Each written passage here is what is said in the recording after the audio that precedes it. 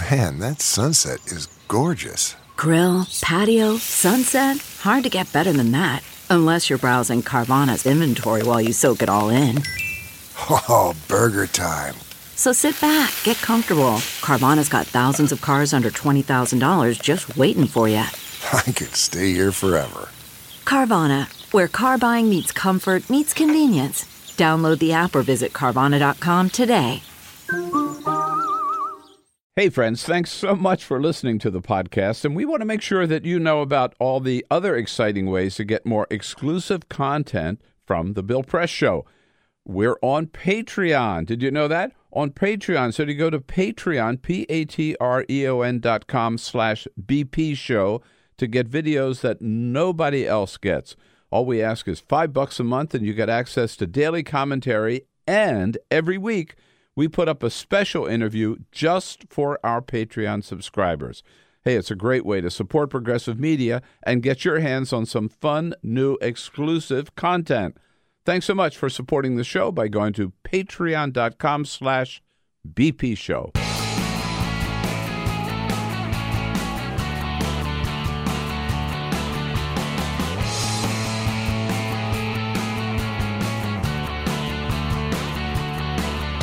Giving you everything you need to fight the Trump administration. This is The Bill Press Show, live at youtube.com/The Bill Press Show. Yeah, the big difference this time, says Bernie, is this time we're going to win. Hey, what do you say, everybody? Here we go on Wednesday, February 20. The Bill Press Show, live from our nation's capital, Washington, D.C., and our studio on Capitol Hill, where we join you everywhere in this great land of ours, everywhere around the planet, online, on the radio, on television, with the news of the day. Most of it still centered on what's going on here in Washington. Yet another lawsuit yesterday filed against Donald Trump's emergency declaration. He, in turn, retaliated against California by demanding $1 billion back that had been allocated to California to build their high-speed rail.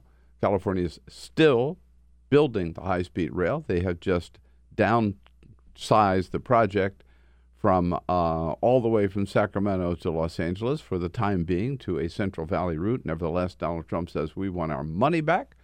Meanwhile, an explosive report in the New York Times, evidence of, yet again, an instance where Donald Trump has tried to obstruct justice by putting one of his cronies in charge of an investigation into his hush money payments to Stormy Daniels and Karen McDougal. Donald Trump, of course, denies it.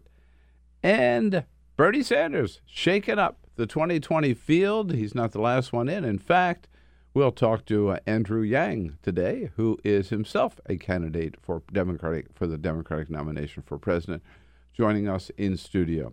So we got lots to get to. We'll jump right into it, but I want to remind you, your comments, a big part of the program. Let us hear from you on Twitter, @BP Show, @BP Show. But first, This is the Full Court Press. Yes, indeed. Just come over the stories, making news.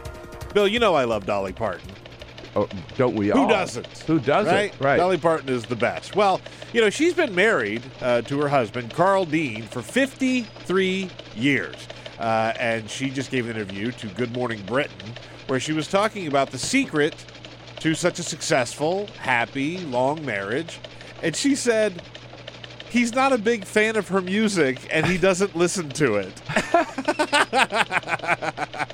You would think she's one of the biggest singers of all time, that he would at least, nope. She says, no, he just doesn't like it.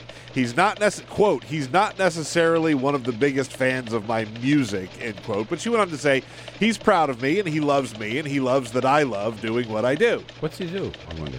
He's just behind the scenes. I think he's just like a kept man. Yeah.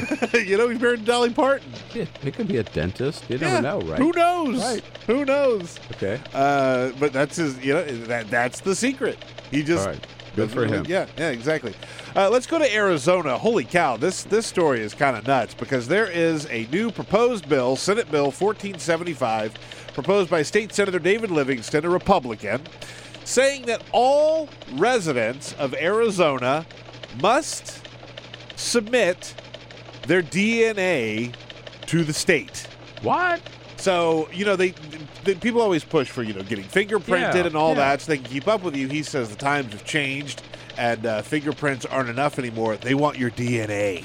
They're coming for your DNA. And they want you to give it to the state, and you have to pay $250 for a DNA test to give it to the state. This is not going very far. It's terrifying. Yeah. I agree with you. I don't think it's going to happen, but, who thinks that's a good idea? Barbie is still a thing, by the way. Really? Barbie is still a thing. Yeah, Mattel just announced that they are launching some new Barbies. They had different iterations of Barbie. There's just regular Barbie, and they have career-type Barbies. Well, there will be 2 new Barbies coming out this year. Astrophysicist Barbie and Astronaut Barbie. Both coming out this year in 2019. Astrophysicist? Yeah. That's a little bit of a stretch. I can see astronaut, but... Sure. Not that there's anything wrong with being an astrophysicist. I'm just not sure it's all that sexy for little girls to buy those dolls. But anyhow, all right.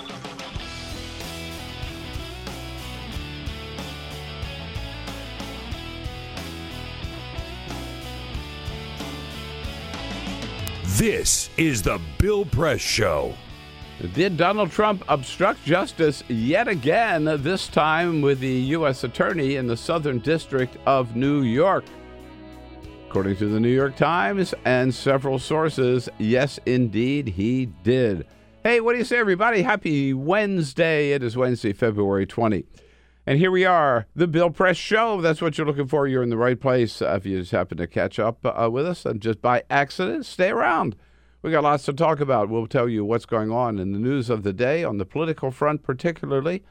All across this great land of ours, we join you. In fact, all around the globe, we join you online, on the radio, on television, with the news of the day, and look forward to hearing from you what you think about it all. Remember, you can join us online on YouTube, youtube.com/The Bill Press Show, where you will also sign up for our podcast. Go to BillPressShow.com and listen to the podcast every day. The parts of the show that you might have missed or other previous shows you might have missed, and whatever else we put up for the weekend, sign up at BillPressShow.com. And be sure to give us a little rating so we know what you think about what we're doing.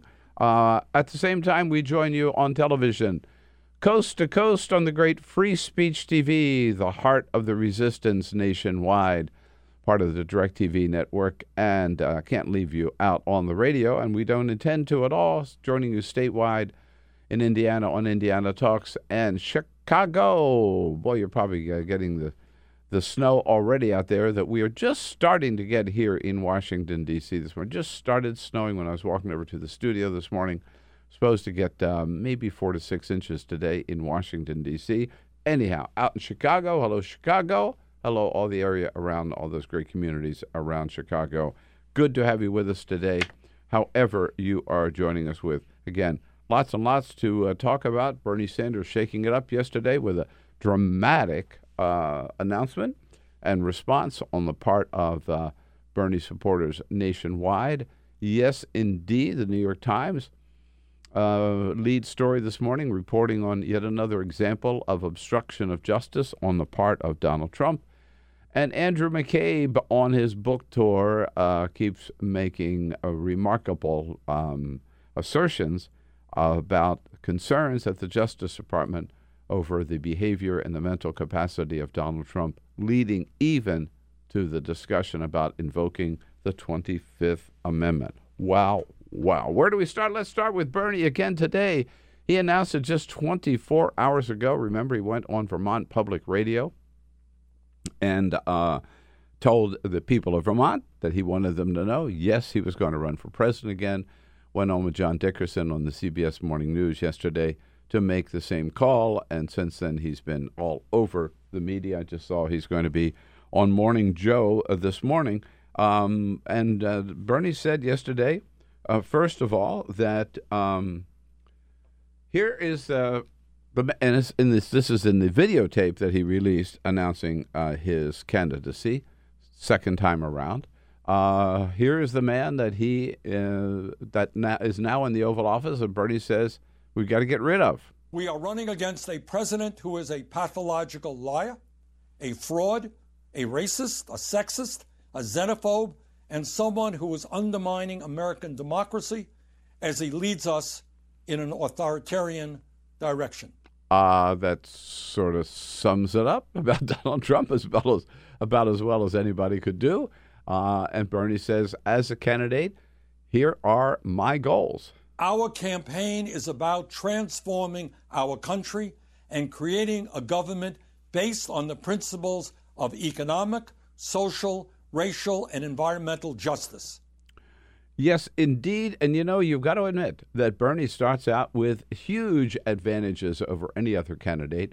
We didn't talk that much about this yesterday, but you can't deny. I mean, there are other progressives running. We talked about that. Bernie does not have the field to himself. But he starts out way ahead of the game because, number one, he's done it before. That counts for something. He knows the ropes. He's got a team around him who have been around this racetrack before. That counts for something, that experience. Secondly, he's got a built-in base of supporters, a huge database, a huge donor base, a huge mailing list that everybody else has got to try to build up. Bernie's got it, boom, built in. And by the way, we saw that reflected yesterday. In the first 12 hours, he pulled in $4 million. It was like $1 million in the first hour from his donors who are already out there just waiting for Bernie to say, I'm in. Well, that was sort of the big question, right? Does Bernie still have the juice? Yeah. Does he still have it on a national level where people think he could still be a viable candidate and he could still make the splash that he made in 2016? I think that question was answered yesterday. The question was answered yesterday. So he's got that. And again, it's not that Elizabeth Warren or Kamala Harris or Kirsten Gillibrand, they can't build a base like that. They can. They're certainly going to try. Bernie's got it from day one. And the other advantage is it's his message. He's the guy who raised the message. Certainly three things: Medicare for all, minimum $15 minimum wage, and free college tuition for every American kid. That's Bernie's songbook.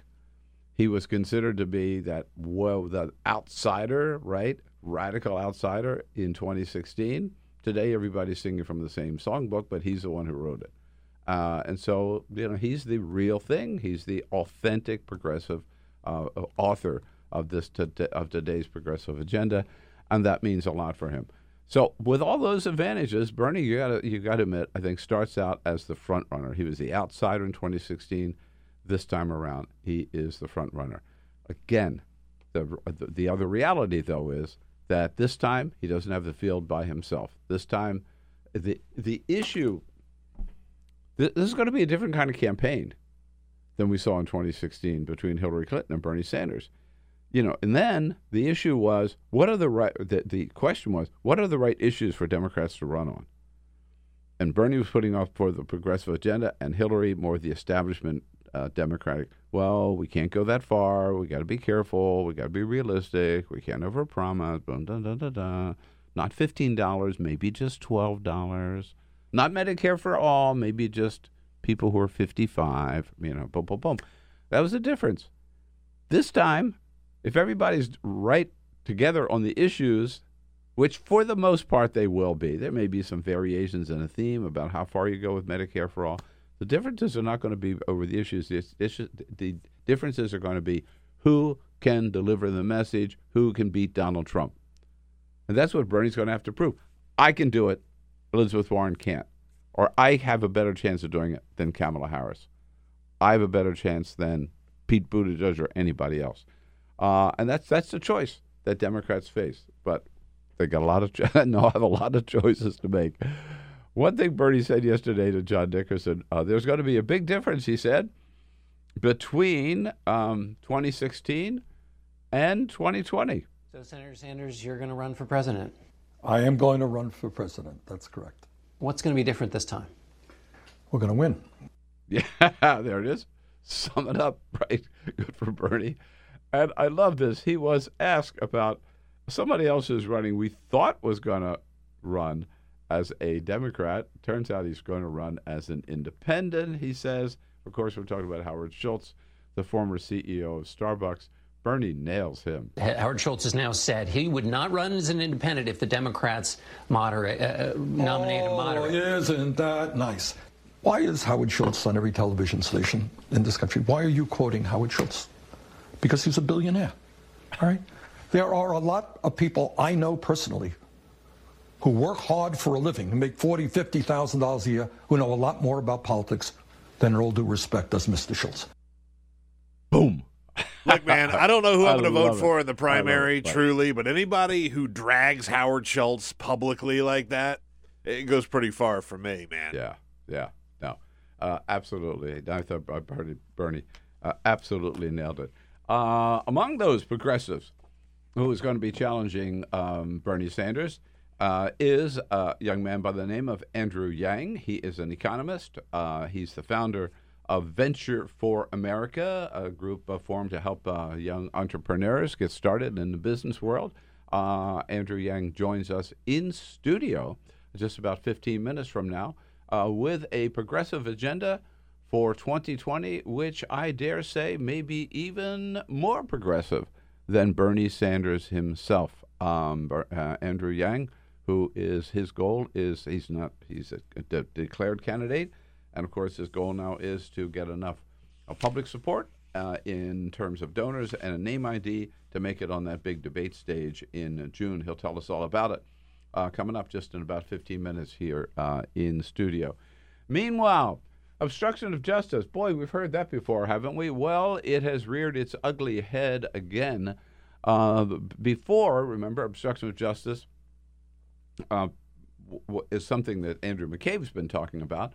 That certainly maybe for the first time we saw when Donald Trump fired James Comey and told others, Lester Holt, and told the Russian ambassador he had fired James Comey because Comey refused to terminate the investigation into Donald Trump's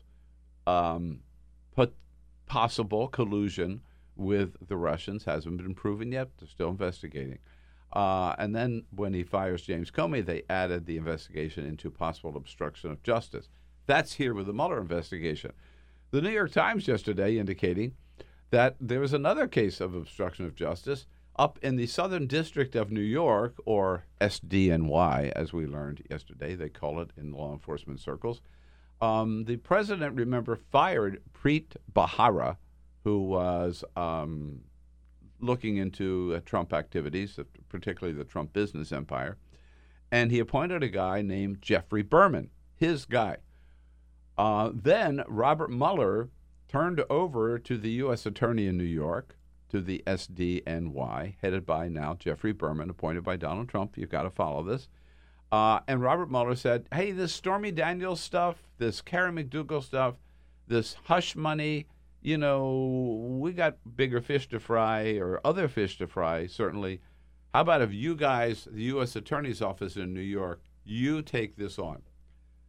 And they did. And at that point, Jeffrey Berman, who was appointed by Donald Trump, he pulled a Jeff Sessions. He said, you know, I was appointed by Donald Trump, and this is an investigation of Donald Trump. I'm going to recuse myself, which he did. Then Donald Trump fires Jeff Sessions, appoints Matt Whitaker, his buddy, his clone, his crony, as acting attorney general. And what's the first thing he does? He again, according to several sources in the New York Times, he calls up Matt Whitaker. The president, calls up Matt Whitaker and says, hey, can you get Berman to take over this investigation into the hush money payments? Berman, who has already recused himself. And Matt Whitaker didn't say, no, Mr. President, but he didn't say, yes, Mr. President. He just didn't do anything about it. But that is clear, again, obstruction of justice, trying to interfere with, change the direction of, maybe even squash an investigation into the president himself, and the president trying to derail it. Again, front page New York Times today. Donald Trump was asked about it yesterday in the Oval Office. He denies having anything to do with it. Did you ask Acting Attorney General Matthew Whitaker to change the leadership of the investigation into your former personal attorney, Michael Cohen? No, not at all. I don't know who gave you that. That's more fake news. There's a lot of fake news out there. No, I didn't. Yeah, predictable answer. Yeah, no. Who gave you that? Well, I'll tell you who gave you that. Several sources in law enforcement, and Matt Whitaker hasn't denied it. So this came up yesterday afternoon on a person we turn to more and more, believe it or not, on Fox News. So Shep Smith has their legal counsel, their legal commentator, Andrew Napolitano, who's been very critical of Donald Trump lately. You know why? Because he's just been applying the law. Look, the law is the law. The law is the law, right. So Shep asked Napolitano, he lays out what happened and asked Napolitano what it all means. That phone call, you said that's evident of corrupt intent. On the part of the president, because he's making a Would that be obstruction? Yes. It would be attempted obstruction. It would only be obstruction if it succeeded. But if you try to interfere with a criminal prosecution that may knock at your own door by putting your ally in there, that is clearly an attempt to obstruct justice. Yes. And I think one difference, Napolitano really lays it out. One difference, I think, in this time around from if this had come up before the first of the year or before last November, you can bet that Adam Schiff or Jerry Nadler or one of the House committees is going to be calling Whitaker back and calling maybe Mr. Bergman back to find out exactly what went on up in New York, and if this was an attempt to obstruct justice as part of its investigation, in addition to Robert Mueller's investigation. That's very, very serious charge. It's blatant. Again. It's stupid. Like Donald Trump, I think, just views the Justice Department as sort of like his playthings. Totally. You know, like he has an army of people out there ready to defend him. Any idea that the Justice Department, which has always been the most independent of the federal agencies and acted independent because their mission is to enforce the law, not to serve as the president's caddy, basically, it's destroyed with Donald Trump. He just sees them as like the person when he pushes the button that brings him a Diet Coke. That's right. Yeah, that's what he considers the Justice Department. Yeah. Same category. And speaking of the Justice Department, Andrew McCabe is still out on the book tour. We talked about it yesterday. McCabe, who says in his new book, which came out yesterday, The Threat, that, again, after the firing of James Comey, the leadership of the Justice Department, Deputy Attorney General Rod Rosenstein, and Andy McCabe, acting director of the FBI, that Rosenstein was so concerned about Trump's action in firing James Comey, what it meant, about his mental capacity, about the fact that Donald Trump might actually be helping the Russians against the interest of the United States, that they discussed on more than one occasion, on at least twice, the possibility of invoking the 25th Amendment and wearing a wire when Rosenstein went in to see the President of the United States the next time in the Oval Office. Donald Trump, of course, denounced that yesterday in a whole series of tweets. He keeps tweeting about it, that this is nothing less than a coup. Here's Andrew McCabe. The fact that the president uses the word coup or uses language in his tweets that aren't true, that are blatantly false, should not be surprising to us. The president has been lying about me and my family for the last 2 years. So when I see tweets like this, it's kind of sad to say, but we've become kind of used to it by now. Yes, Donald Trump calling it a coup.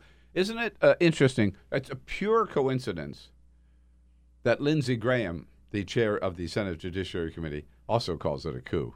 Yeah, getting his talking points now from Donald Trump. of course. I haven't seen McCabe's book yet, by the way, but okay, I'm sure I'm the only person here that remembers the old show, Dragnet.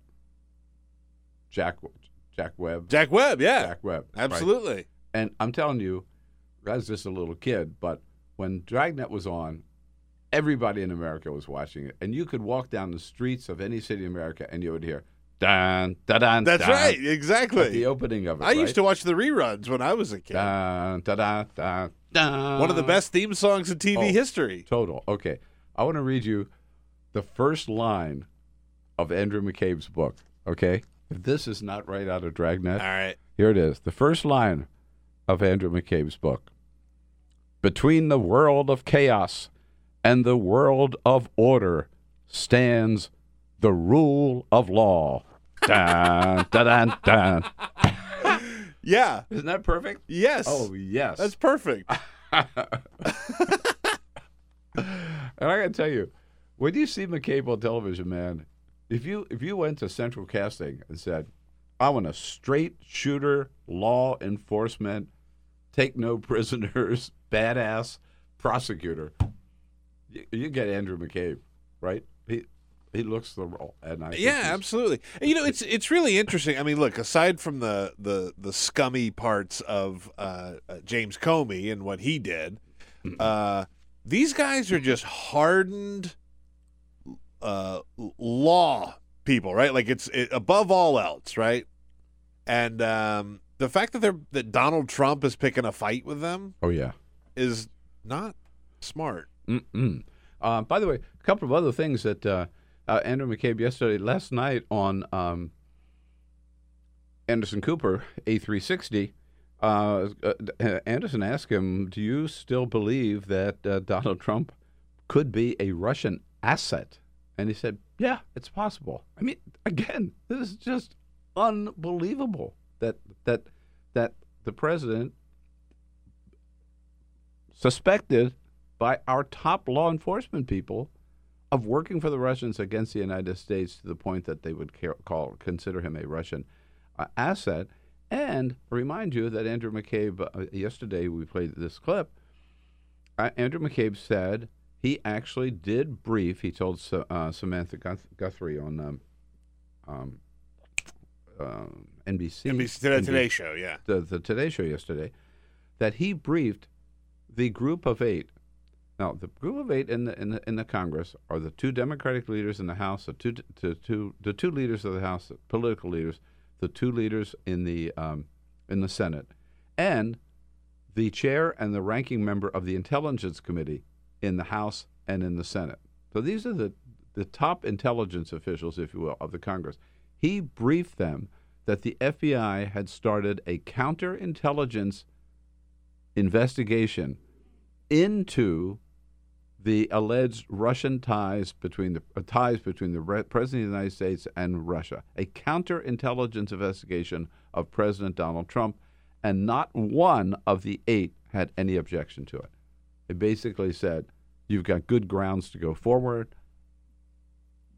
Godspeed. Go ahead with this investigation. Not one of them, not Mitch McConnell at the time, not Paul Ryan, not Nancy Pelosi, not Chuck Schumer, of course. I forget who the other chair, Richard Burr, who was chair of Intelligence, and Devin Nunes, who was chair of Intelligence in the House. Not one of them objected to the counterintelligence investigation when it was launched by the FBI after the firing of James Comey.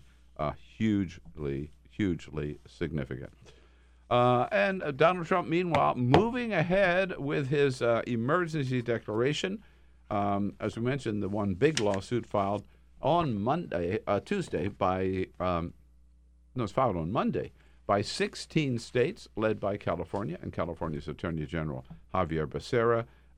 But Donald Trump yesterday telling reporters, we're going to be okay in the courts. I think we'll do very well. We have absolute right to do that. I have an absolute right to call national security. We need strong borders.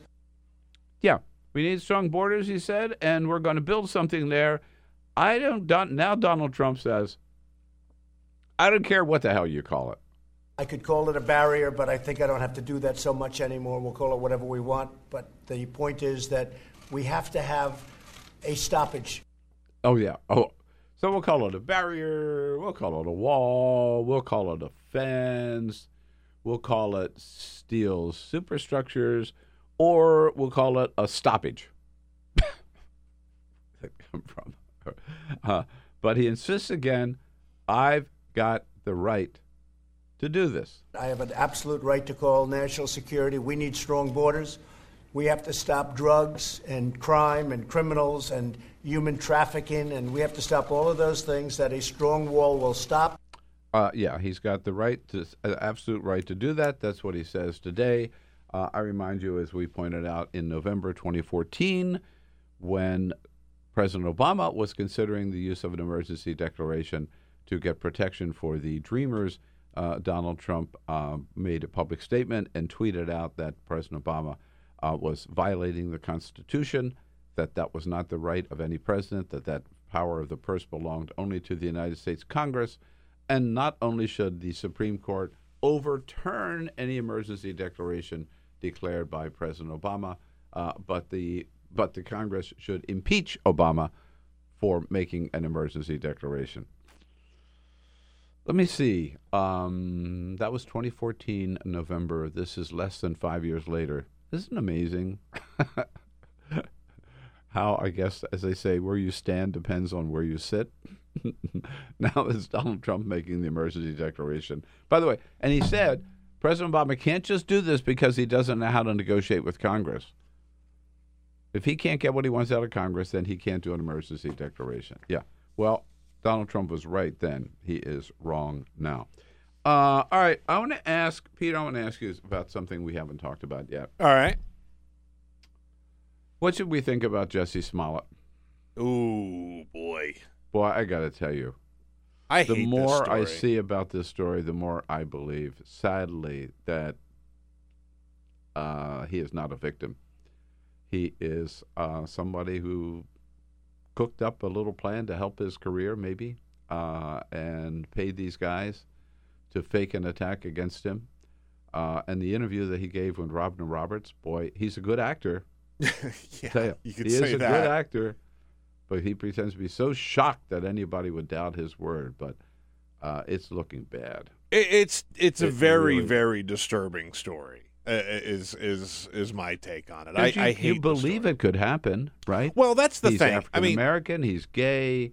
He's out there, and so you could see that he could walk in a bar, or he could walk in. People could, some ugly people, right? Particularly some Trumpers could go after him, but doesn't look like it happened. Here's the thing that really bothers me about all that. Clearly, he has some issues. Clearly, yeah.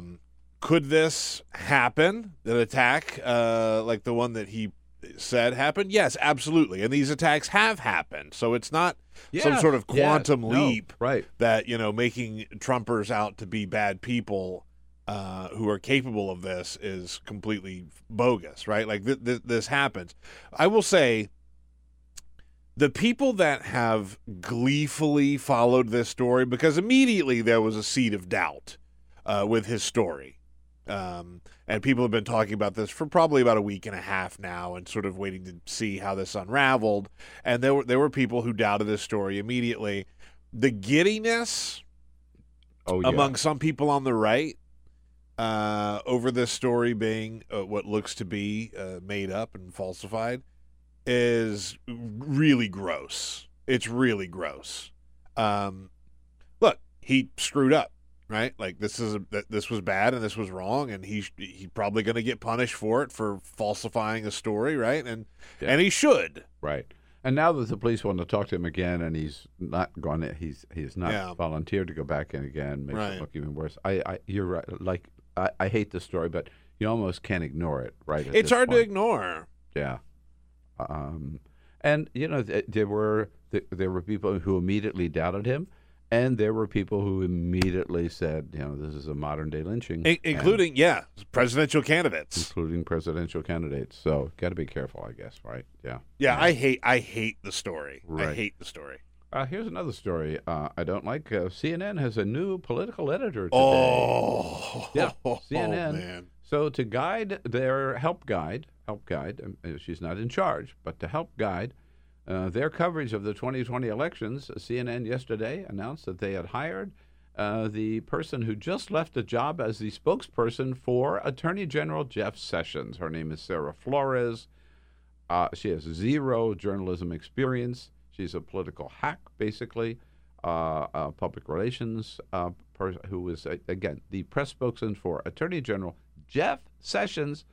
That says a lot. Yeah, if you doubt her conservative credentials, Jeff friggin' Sessions. Yeah, right. And she now is one of the new political editors at the D.C. bureau here of CNN.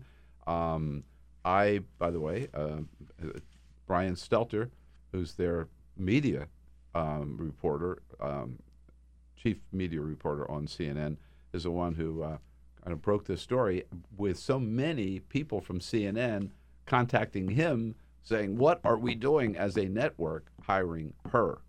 But I would also point out that CNN also hired Mark Short, who was the President Trump's legislative director, hired him as a political commentator, paid commentator. He quit that job yesterday because he accepted a job as Mike Pence's new chief of staff. Oh, my God. So in between working for Donald Trump and Mike Pence, he gets a paid gig on CNN. You know, it's back to, these are not bad people, but these are political operatives who, if they want to quote them, right, or interview them, fine, but to put them on the payroll. The thing about Sarah Flores in particular is, as you mentioned, she has zero journalism background, and she's going to be like a politics editor. She's going to help shape the stories that are told on CNN, right? And she has a 2020 campaign long history of working for not just Republicans, but like really bad Republicans. And, you know, we saw recently there were massive layoffs at BuzzFeed, at HuffPost. It's not that there are not a lot of other potential candidates. There are journalists out there that could use the work, right, and who know how to do journalism as opposed to spinning Republican lies. And I know a lot of them. Yeah. All right, so let's take a quick break. We'll be right back, joined shortly by Andrew Yang, a Democratic candidate for president in 2020, here on The Bill Press Show. It is Wednesday, February 20. Hang in there. We'll be right back. Follow us on Twitter @BP Show. This is The Bill Press Show. Yes, here we are on this Wednesday, February 20. Good to have you with us as we boom out to you live, coast to coast, from our studio right here on Capitol Hill in Washington, D.C. Joining you, of course, online, on the radio, and on television everywhere in this great land of ours. We are there with you. Appreciate very much your being part of the program. And if you are following 2020 and the Democratic presidential nomination, and who among us is not, and you look at the field of candidates, one that you may know not so much about, but you should, joins us in studio right now. Andrew Yang is a Democratic presidential candidate for 2020 and founder of a group called Venture for America, joining us in the studio. Andrew, it's good to see you. Thanks for coming in. Thanks for having me, Bill. Thanks for braving the snow to come in. Yes, nothing can deter a proper candidate. Right. So, first of all, tell us, who is Andrew Yang? Who are you? What's your background, and what do you bring to the table? Yeah, so I spent the last 7 years helping hundreds of entrepreneurs in the Midwest and the South create thousands of jobs with Venture for America. I was an honorary appointee in the Obama administration, or as I call it, the good White House. Good. And during that time, I came face to face with the aftermath of the automation of jobs. And I believe the reason why Donald Trump is our president today is that we automated away 4 million manufacturing jobs in Michigan, Ohio, Pennsylvania, Wisconsin, and other states. And so when Trump won, I saw there was a direct correlation between the adoption of industrial robots in a voting district and Donald Trump's victory. And for whatever reason, no one else was making that case. So I'm a problem solver. I'm an entrepreneur who believes in numbers. And so I decided to make this case to the American people that it's not immigrants who are causing economic problems throughout the country. It's the fact that technology is pushing our economy to a point where many more Americans are struggling to find meaningful work. So have you ever run for office before?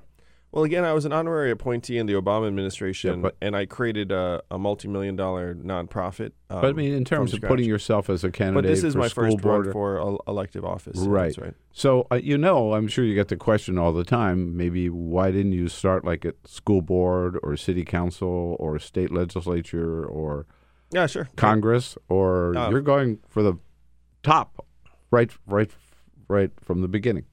Well, a lot of it, Bill, is that I just don't believe we have the time because if you buy into technologists' projections that we're going to have robot trucks on the highways in 5 to 10 years, and being a truck driver is the most common job in 29 states, then we need to push meaningful solutions actually into the real world in that time frame.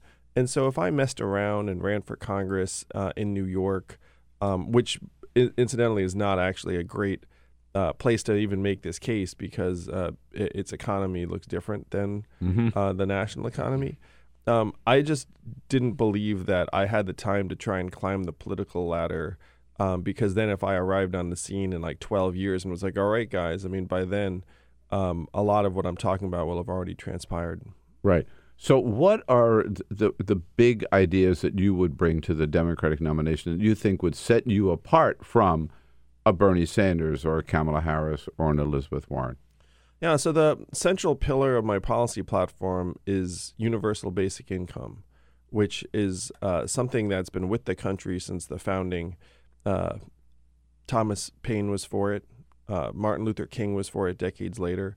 It's a policy where every American gets a certain amount of money free and clear to meet his or her basic needs. And the freedom dividend, my plan, would put $1,000 a month into the hands of every American adult starting at age 18, $12,000 a year. And what this would do is this would make children and families stronger. It would raise graduation rates. It would improve mental health. It would genuinely empower women to be able to walk away from exploitative and abusive jobs and relationships. It would create 2 million jobs around the country, and it would enable us to do more of the work that we actually want to do. Would you get this $1,000 whether you need it or not? Yeah. It would not be means tested? Not means tested. It's a universal right of citizenship where the owners and shareholders of the richest, most advanced society in the history of the world, we can easily afford a dividend of $1,000 a month. $12,000 doesn't get close to paying what people's expenses would be. You're not substituting this for a job. Yeah, that's right. It's not intended to be a work replacement, but what it would do is it would take the existential pressure off of every American. Anyone listening to this or watching this knows $1,000 a month would not be something that's going to make you quit your job, but it would be an enormous stress relief, be an enormous help. And if you think about it, if you have a household that has 2 adults, that's $24,000 a year.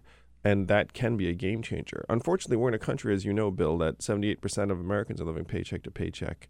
57% can't afford an unexpected $500 bill. So most of this money would just go right back into the economy or get saved. Right. And what's the cost? What do you figure? And how do you pay for it? Yeah, so the big trap we're in right now as a country, and you probably saw these headlines, Amazon didn't pay any federal taxes last year despite having record profits. Netflix, same thing.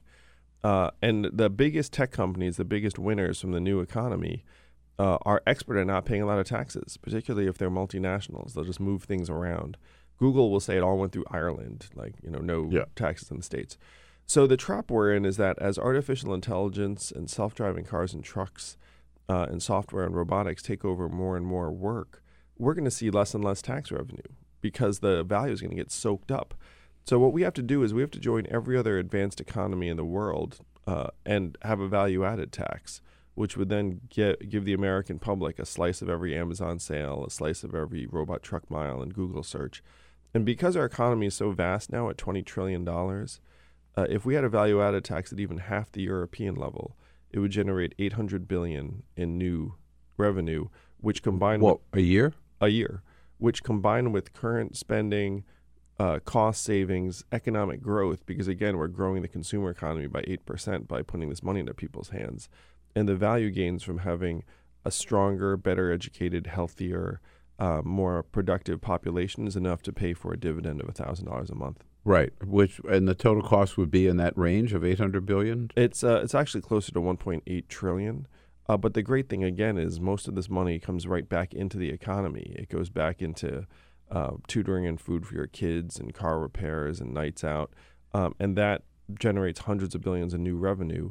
We also save hundreds of billions in things like incarceration, homelessness services, emergency room health care.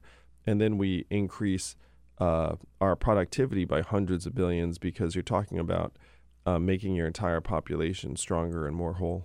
Right. I'm not sure, some people may see it as a flaw in the $1,000 a month. You're right, it's only $12,000 a year. But for some people, it could be an incentive to just basically check out, right? I mean, there are a lot of homeless people today who might be happy to get $1,000 a month and never look for a job. The homeless person you're describing now, I mean, they probably have a whole array of issues that $12,000 is not going to push them further out of the workforce. It might help them get back on their feet. But I'm an evidence-driven guy, and the data is incredibly invigorating and encouraging that it does not change work levels. People actually tend to work more if they get some more money in their hands, particularly if they're going to keep the money anyway. And that studies have shown that only two groups work less with this level of income support. New mothers who spend more time with their kids, and teenagers who graduate from high school at higher levels, neither of which I don't think anyone has a problem with. So if anything, this is going to create many, many more meaningful opportunities, and it's going to help push people towards work they actually want to do. Right. So what I find interesting is the big ideas that we're hearing now from other Democratic candidates, if you will, and some members of Congress, a $15 minimum wage, Medicare for all, the Green New Deal. And some people are even saying these ideas are too big and too bold and not realistic. You're coming along with one that's even bigger than any of those, right? How realistic is it? Well, if you look at the heritage of this bill, not only was Martin Luther King for it, but Milton Friedman and 1,000 economists were on board with it in the 70s. It passed the House of Representatives twice in 1971 under Richard Nixon. And then one state has had an effect for 37 years, and that state's a deeply conservative state, Alaska, which passed the petroleum dividend. And everyone in that state now gets between $1,000 and $2,000 a year, no questions asked. It's created thousands of jobs. It's wildly popular in a deep red state. So you talk about the big ideas. So it's already in place in one state. In a conservative state. So if you think about this, I become president in 2021, and then the Democrats and progressives are like, okay, we like strengthening children and families, so let's pass a dividend. And then the Republicans and independents and libertarians get on board with it too, because it's a net transfer into rural areas and red states. And it's a dividend, it's unconditional, so it's not a bureaucracy making people's decisions. It's actually strengthening economic autonomy and freedom. This is the only thing that we can actually get across the aisle because it's going to be bipartisan. And the heritage of this idea is largely on both sides of the aisle. Right. So why wouldn't you, with this great idea, go to a Bernie Sanders or a Kamala Harris or a Joe Biden, and who have a lot more campaign experience than you, sure, right? And probably a better chance than you. Get them to adopt it and be their sort of economic guru rather than run for president yourself. Bill, I mean, you've been around the block enough to know that I'm going to have a much better chance of getting this on their agenda if I can build a national following around it than if I was like a smart guy, like trying to get a meeting with them. So first, I'm already polling at 1% nationally, according to Monmouth, and most people have never heard of me. And so that's just going to rise over time. I'm on track to make the Democratic primary debates in I was June. just going to ask you about this, so let's talk about that. We know what the rules are for the primary, because Tom Perez is a frequent guest here, right? So you have to have 1% in 2 or 3 polls. and you have to have 65,000 donors in at least 20 states. Yes. Right. But to answer your question directly, I would be thrilled if Kamala or Joe Biden or anyone took my plan and championed it to the American people. I'm on the record as saying I don't really care how we solve the problem. I'm just trying to keep this country together for my kids and your kids and everyone else's kids. I'm not some narcissist who's been dreaming about living in the White House. I really don't care. I'm just trying to solve the problem because I can see it clear as day. I've spent 7 years traveling the Midwest and the South, and I know what's happening. Like, there's this tidal wave of automation coming. When the robot trucks come, it's going to be disastrous. So if some other Democratic candidate who has a higher public profile wants to take my plan and champion it, be my guest. I'd be thrilled. Now, you'll see that most of them, and I've had conversations, and most of them actually agree with it in private, but they don't think that, in part because they're calculating. They're trying to figure out, hey, I think I can be president. I shouldn't do anything too outside the box. Right. So we need to drag them in the direction of a solution that would actually make a difference to the American people. All right. So let's go back to this debate, the first debate. Pretty key that you get on the stage for the first debate, right? Yes. And I'm very happy to say we're on track to do that. So I'm at 1% in one poll, and as you say, I just need to be at 1% in another 2 polls in either the early states or nationally, and I'm on track to do that by May. I've been to Iowa 8 times, New Hampshire 8 times. I'm actually going back and doing a town hall that's on the only national broadcast affiliate in New Hampshire, WMUR, next week. And then the other path on, I'm also going to make it, which is 65,000 individual contributions across 20 states. I've already met the 20 state threshold, and we're going to pass 65,000 well before June. So everything I'm saying that you're hearing right now is going to be on the national debate stage come June. We're going to make this case to the American people. And if people want to help you get on that stage and help you in your quest, I'm just looking here. You've got a website at yang2020.com. Yeah, that's exactly right. If you'd like to see universal basic income on the national debate stage in June, just go to yang2020.com. Just give $1, $2, doesn't matter, because we just need to get the number above 65,000 by May 15th. So it's Yang, Y-A-N-G, yang2020.com. That's easy enough, and that's direct. And you can either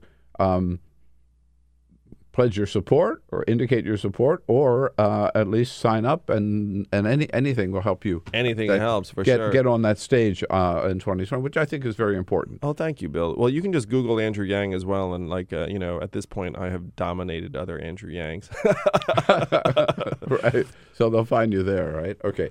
You have another idea about. I want to talk to you more about.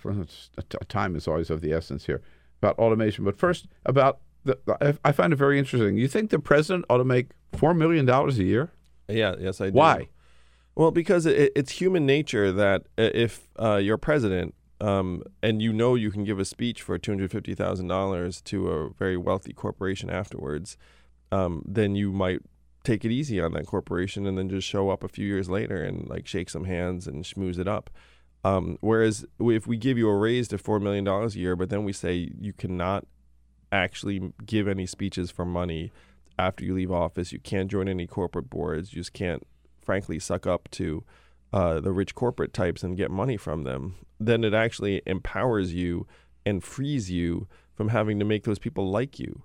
I mean, you remember years ago, I would think it was Franklin Roosevelt who's like, I welcome their hatred when talking about the corporate taskmasters. Right. Today, if a president were to say, I welcome their hatred, we would see it as far too extreme, or socialist, maybe even. Yeah, socialist even.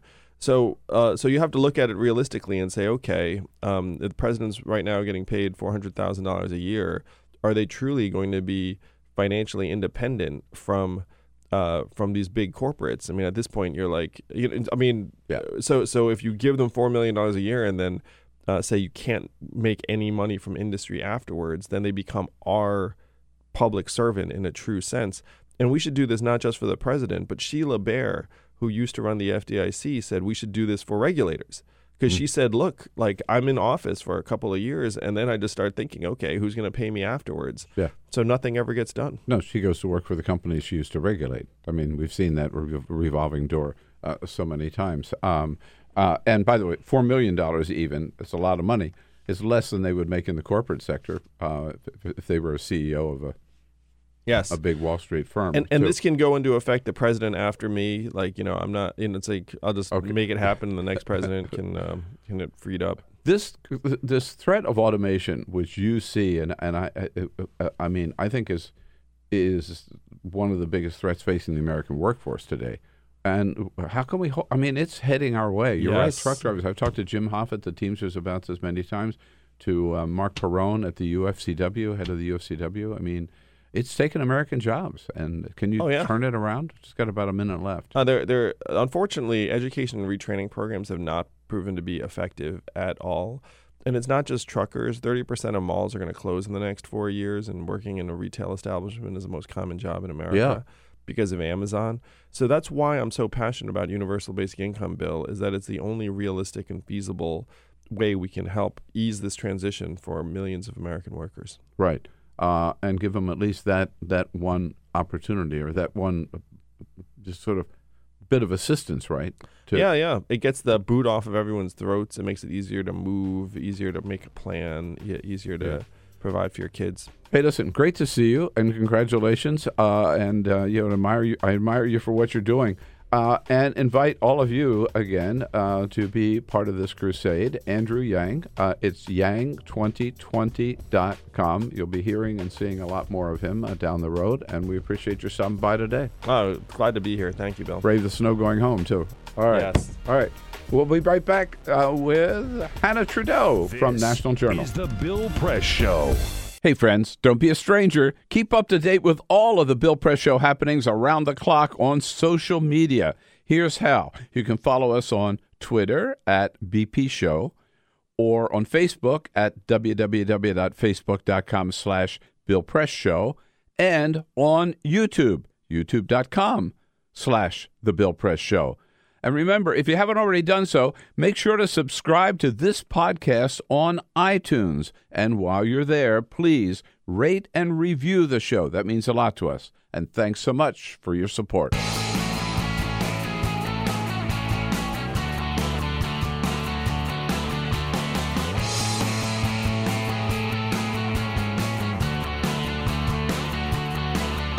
Giving you everything you need to fight the Trump administration. This is The Bill Press Show, live at youtube.com/The Bill Press Show. Bernie says the difference between 2016 and today is this time he's going to win. And he shakes it up yesterday with his big announcement, getting an awful lot of support from supporters all around the country. $4 million in the first 12 hours. What do you say, everybody? Here we go. It is Wednesday, February 20, The Bill Press Show. Live again from our nation's capital with the news of the day on the political front, on the economic front, on the border front, the National Declaration, and on the Andrew McCabe front. Lots going on. And our job is to tell you what's happening. Your job to let us know what you think about it all as we join you on the radio, on television, and online as well. Taking a particular look at 2020 this next half hour with Hanna Trudo, who is with the National Journal and the author of the OG 2020 newsletter. I always say it should be the OMG 2020 newsletter. Hi, Hanna. It's nice to see you. Nice to see you, too. Thanks for coming in. Thanks for having me. I mean, your job gets more and more interesting every day. I know. Right? It's so much fun. Yeah. I mean, it's great. Bernie made your day yesterday, right? I know. He's finally in. We've been waiting for this for a few years now, those who have been watching 2020. Yeah, and we did not, no real surprise that he jumped in. No. And now we'll see. There's still several people out there. Haven't heard for sure yet from Sherrod Brown. Haven't heard for sure from Michael Bloomberg. Haven't heard for sure from Joe Biden, right, of all people. Yes. And then some other outliers like Jeff Merkley and others, which we will all talk about with Hanna Trudo and with all of you. Get ready to send us your comments on Twitter at BP Show, on Twitter at BP Show. So we'll get right back to 2020, but first, Peter with all the big headlines of the day. Yes, indeed. Just a couple of other stories making news. You know, it's still cold out there, but you know it's right around the corner.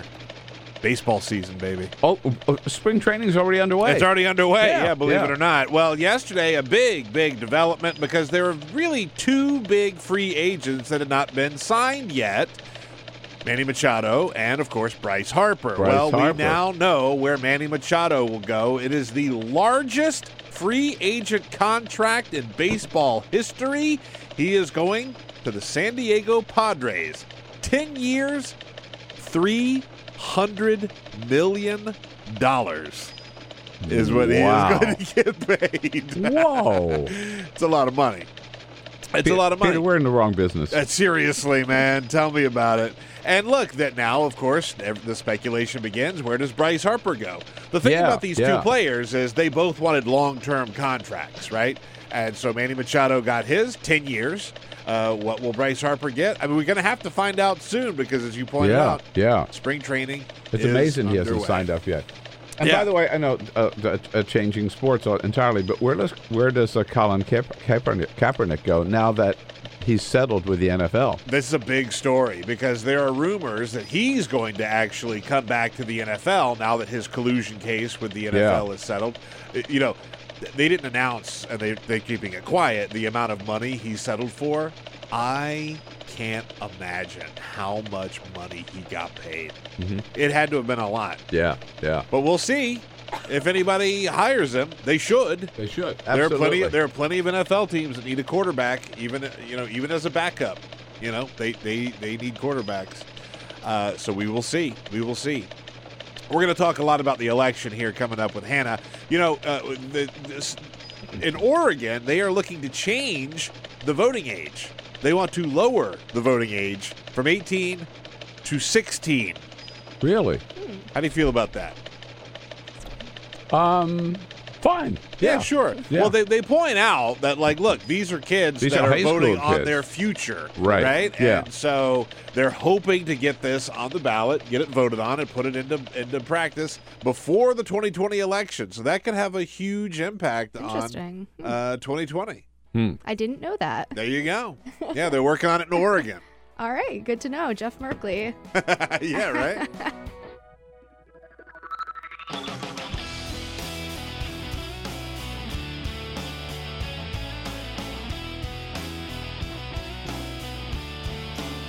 This is the Bill Press Show.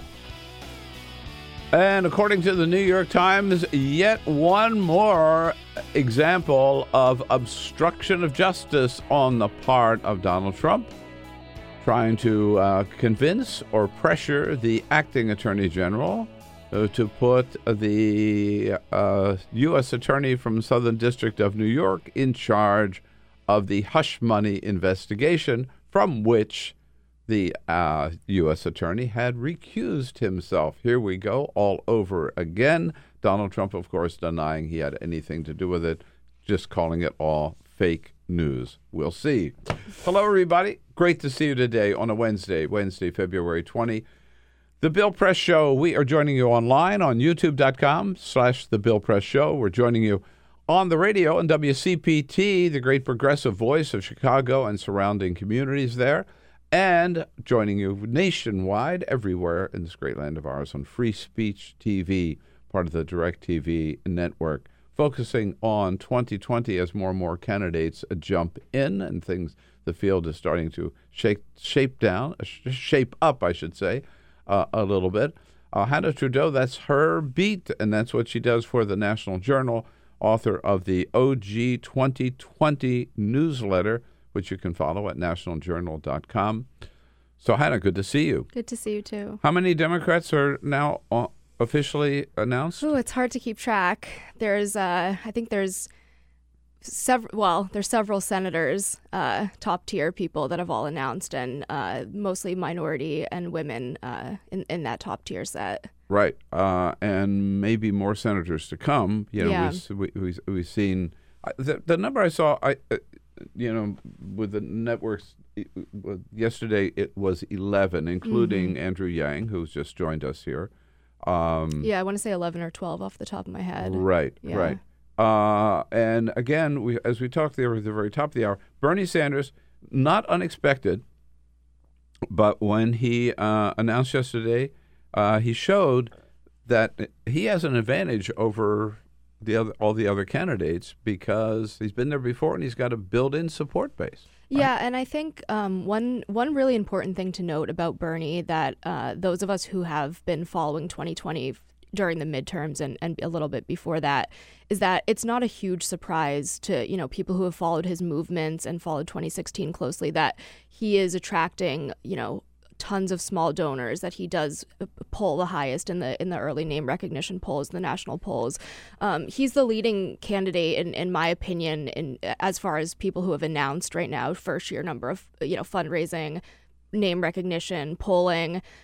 He has, like you said, that core supporter base that's built in, whereas other people will have to start building their coalitions of support. And I think his launch yesterday was a testament to that. 4 million small donors, in 12 hours or so. So that was. If I could just interrupt, I just want to read some of the numbers because this was last night. They wrote. They had the numbers. It keeps growing. $4 million from 150,000 people in the first 12 hours. Yeah. So if you compare that to Kamala Harris, who had the most successful. By the way, and she had a very very successful launch. In her first 24 hours, she raised $1.5 million. Yeah, so, in his first 12 hours, he's more than doubled it. I think it's safe to say that Bernie will be on stage for the first debate. I think so. I think you can count on that. Do you think he'll meet the criteria? I think he'll meet the criteria. 1% in the ID polls. Yeah, I think so. And 65,000 donors. Yeah. But the other thing is, in contrast to Elizabeth Warren, who also shares that more progressive, faction of the party, he's far outpaced her in many different ways. We saw her, climbing up in some polls earlier on, and now has dipped in a lot of them. And her fundraising totals are shockingly low compared to his. I think it was 300,000 small donors in total in the first couple of days, 24 hours to 48 hours type of thing. And that's very surprising, because she was the first one out of the gate. She did it kind of by surprise on New Year's Eve day.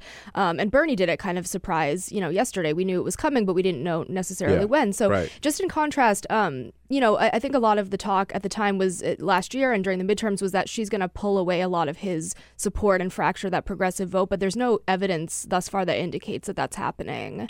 Bernie he is 77 today. Mm-hmm. He would be 78 when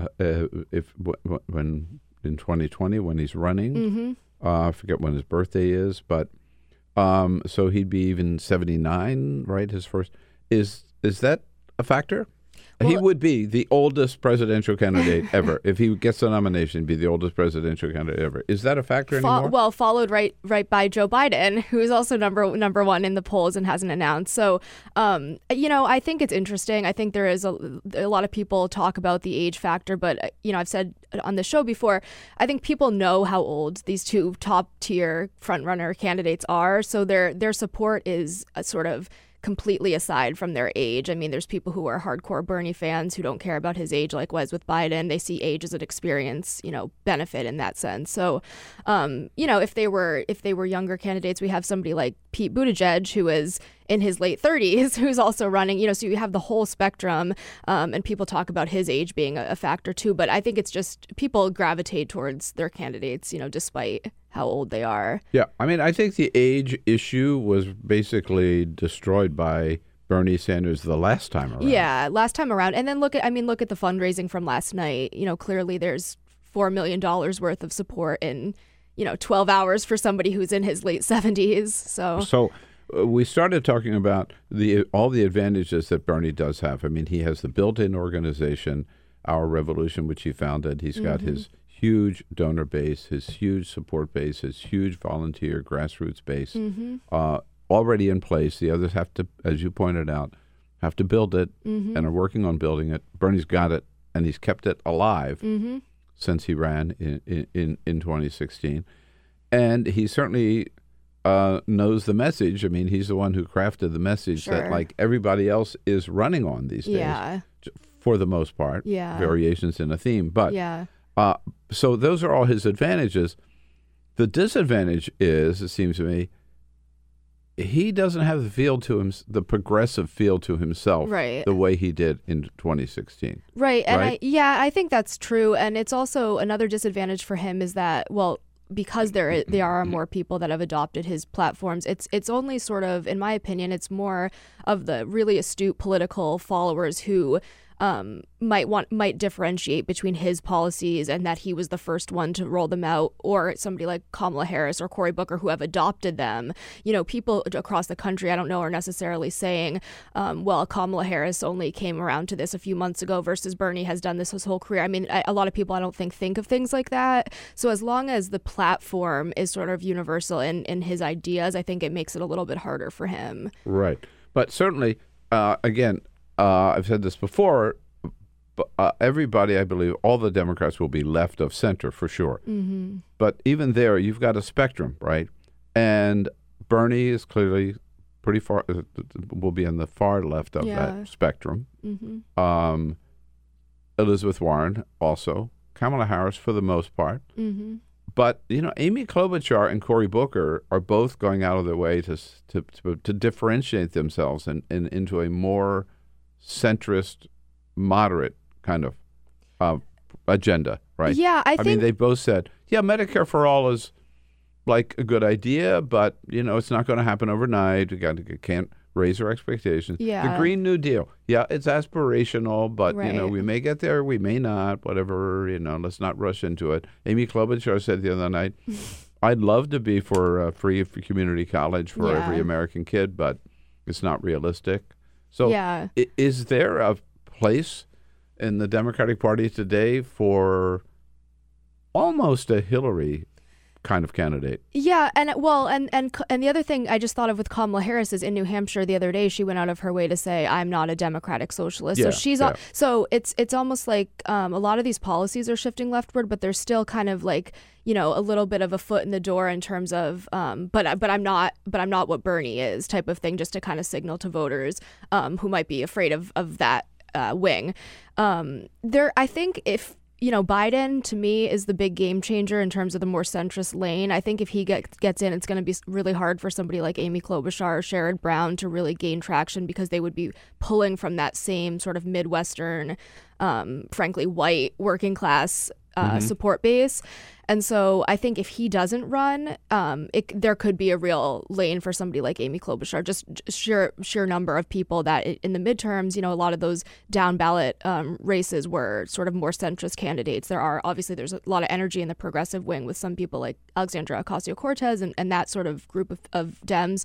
But there's also across the Midwest and stuff, there's been a lot of down ballot candidates who skewed more centrist. Who is among the candidates? Who do you think could end up being the biggest surprise in terms of one that we may not know much about these yet, haven't heard much about yet, or but really ends up becoming a prime time or a big tier candidate? Yeah, I'm gonna. Doesn't have to be just one. Are there any there that you think might end up surprising us? Well, anecdotally, I can tell you who has surprised me from the reaction I've got from people just talking about this is Pete Buttigieg, who I mentioned earlier, the mayor of South Bend. So I contrast him with Beto, who hasn't officially announced, but he's also a younger white guy. Right. So with him, it's hard for a lot of people right now to see a lane for Pete Buttigieg when there's also a young white male in the form of Beto, who's relatively unknown.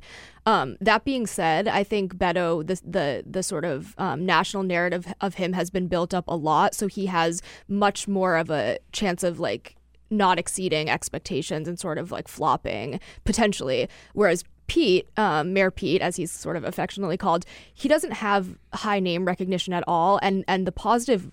The coverage that he has gotten so far has been extremely positive. He's been in contact with a lot of people from Obama world. He's a favorite of David Axelrod. He's somebody who under the radar, he's not very public about the people that are really supporting him and in his ear, but he has the ear of some very influential people that I think shouldn't be underestimated. Just one little anecdote myself is that he was here, Mayor Pete Buttigieg was here in Washington. He has a new book out. Yeah. So everybody starts with a book. Yeah. And he was here at the Great Politics and Prose on Sunday. Our friend John Allen was introducing him, interviewing him. And John Allen showed up at the store, and there were police guards at the door, and they said, "I'm sorry, we can't let you in." Interesting. Yeah. It's too packed. Capacity. It's filled to capacity. Yeah. And that's a big store. Yeah. And he's a small town guy, It's like it's not Joe Biden going. No, it's not Hillary Clinton or Joe Biden. It's the mayor of South Bend, Indiana. Yeah. And John Allen said, "Why? I have to get in because I'm interviewing." Yeah. And they said, "No, there's That's so nobody funny. else allowed in this building." Yeah. But you don't understand. I'm part of the program. Anyhow, he finally got in, but they've never had that big a crowd. That's crazy. Yeah. At Politics and Prose. I'm not surprised. I mean, he's I've heard from people who saw him and knew he was just in New Hampshire, and they were very impressed by him. I mean, he's very, very under the radar, and I think that works in his advantage right now when somebody like Beto, there's so many high expectations for him, and we don't really know what he's up to, At whereas the same time, you got to admit that Beto has a national fundraising base. Yes. And a national name identification, which Pete Buttigieg would die for. By the way, while we're talking about Pete Buttigieg, I just wanted to read this tweet from his communications advisor, Liz Smith. Yesterday, she tweeted, he commented on court packing. And he said, quote, "It's no more a departure from norms than what the Republicans did to get the judiciary to the place it is today. Bold, ambitious ideas need a hearing right now," end quote.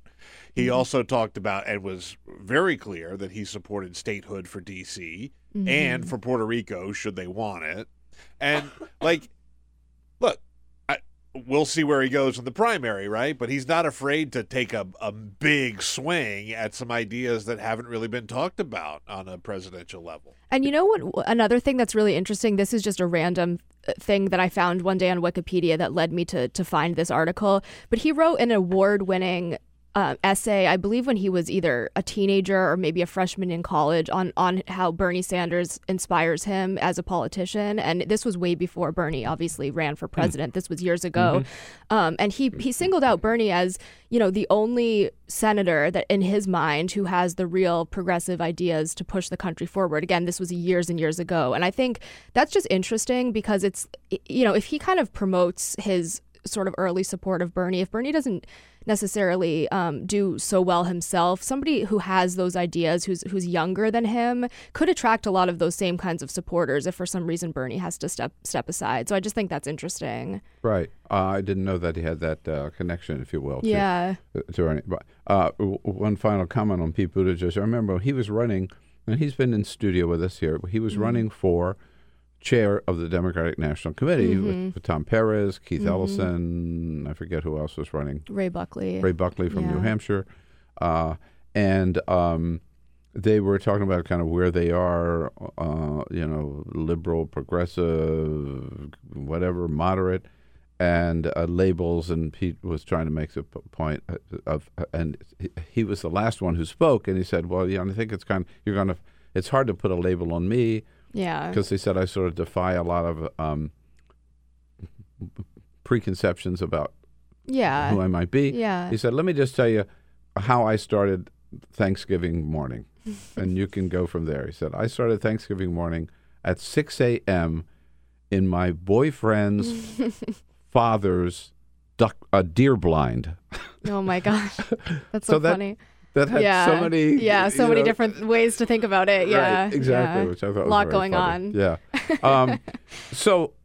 But let's talk about some of the people who are not in yet. Let's talk about Beto. Does he run? I mean, is he just teasing now? I mean, he's got his big rally in El Paso, and which was impressive. He got as many people as Donald Trump did, if not more. Yeah, here's a little I thought that was interesting, and I thought it was interesting that Trump decided to do it in that way in contrast to him. Right. One thing I found out yesterday, a tip from somebody, was that sort of people in his inner circle think there's talk about him potentially running for Senate or president, which one is it going to be? And people in his inner circle are saying that he's well aware of the fact that a Senate challenge to John Cornyn in Texas would actually potentially yield much worse results than his race against Ted Cruz. So they see that as an incentive for him not to do it. This is just people who I've, talked to about this who have. And so that's interesting to me. That's kind of a signal that he's not going to do it. But that being said, if he's not going to do the Senate and go for president, but there's talk about which one he's going to do. And I think if he does end up doing the Senate run, it will be in order to keep his profile high for a potential VP pick. And that's also what some folks in his sort of circle are thinking. All right. Sherrod Brown, yes or no? Jury's out on Sherrod to me. He's on his Dignity of Work tour across the country. He's been to New Hampshire. He was well received there. He's been a bunch of places now. I think he's heading to Nevada soon. I think it will be hard for him to run if Biden does, and I think Biden will. So I don't know if he'll pull the trigger once he sees Biden in. That being said, Biden is expected to wait longer than he would probably have to wait. So why is Biden waiting so long? I don't think there's a huge incentive for him to get in right now and face those early attacks, quite frankly, that he might face. There's a lot of people that are waiting to jump on him, especially among the field currently. And now that Bernie's in, I mean, he might be first in line, followed by Elizabeth Warren in terms of real attacks. But I would look to people currently on the Judiciary Committee, like Cory Booker and Kamala Harris, to start launching attacks on him, from his days when he was there. So I think it's he doesn't have to do it. He's going to get a lot of corporate funding. He hasn't sworn off corporate PAC money the way others have. So I don't think he needs the small donor incentive. And I think he can delay it as long as he needs to. But you're convinced that he's going to run, Joe Biden? He looks like it. Yeah. And I've talked to people recently who have talked to him specifically, and he has told them, I'm running.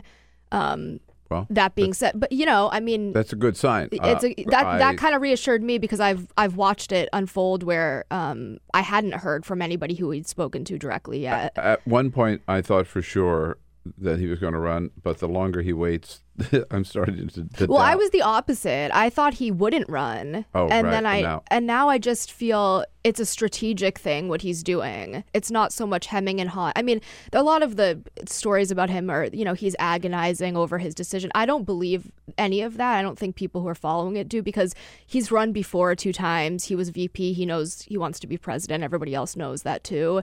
So it's just a strategic thing of, when he does it, in my opinion. Right. Especially if he's telling people privately that he's going to. I want to remind people, how can they sign up for your newsletter? You can follow me on Twitter at HC Trudo, and I tweet out links to it. Trudo. Or they can go to nationaljournal.com and sign too. up. Yes. Right? Okay. Can Democrats win with a female candidate?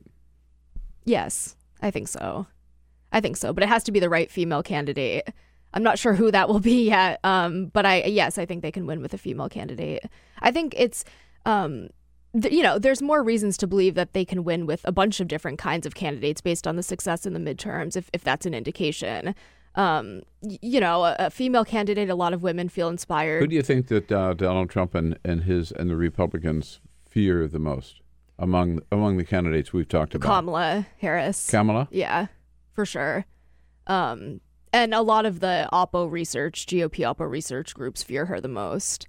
One thing I noticed actually in 2018, which was really interesting, was he attacked by name nearly all of the top tier people and even some sort of lower tier people on Twitter, the way he often does. And he didn't attack her at all, not one time, all of 2018. And so I think...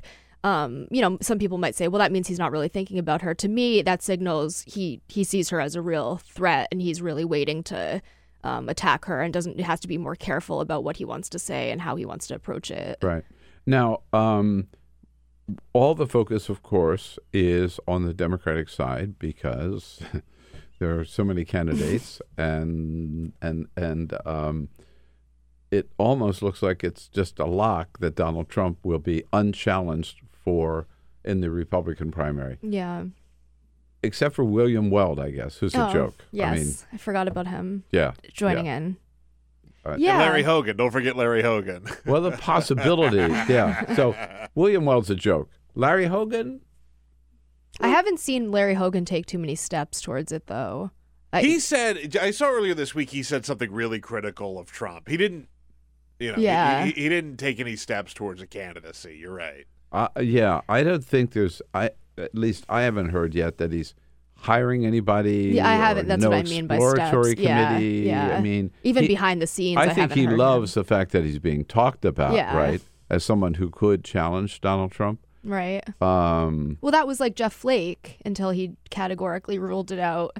He liked the attention of people talking about him and going on, Morning Joe and hemming and hawing in that sense. And there's only so long that can go on for before you have to kind of pull the plug. I know. And I mean, I think this is sort of a do or die moment to the extent that there is a pre-Trump Republican Party left anymore, or an establishment Republican Party, is somebody who represents that old-fashioned, the Republican Party we once knew, has either got to stand up and challenge Donald Trump, or they might as well just wave the white flag of surrender, which I think is actually the case today. Yeah. That there is no Republican Party. It's the Trump Party. Yeah, it is. And just even just on that point, a lot of Republicans are praising Amy Klobuchar. So people that would be the typical Republican Party pre-Trump are the ones who are kind of looking at her bid potentially. So I think that that's interesting. She kind of skews more.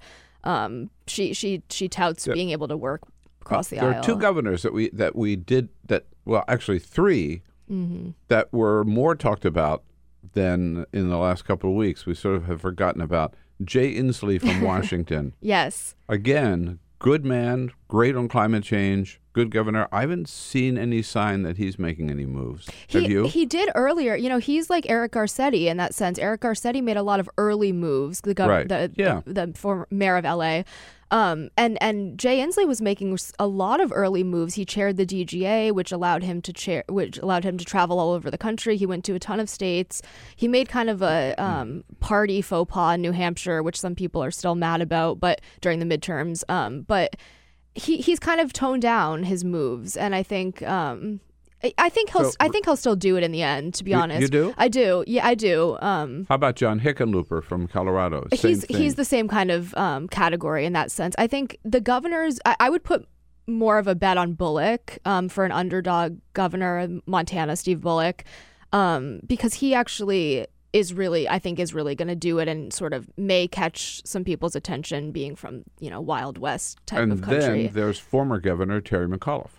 Yes. Who last weekend, I think it was on Face the Nation, I believe, Sunday, saying we need a governor in there. Yeah. We need a progressive governor in there. Yeah, and I'm not sure we need. I don't there. know if people need the former Virginia governor after everything that's been happening in Virginia. Well, it didn't happen under Terry McAuliffe. Right. Well, his deputy, but Ralph Northam was his deputy. Yeah. But it's kind of one of those things where I think the ties to the Clintons might dog him more than the Virginia stuff. But just all things considered, I don't know if it's a great thing to run as a Virginia Democrat with ties to Hillary Clinton right now. So we're up to 11, and we have room for 9 more on the stage.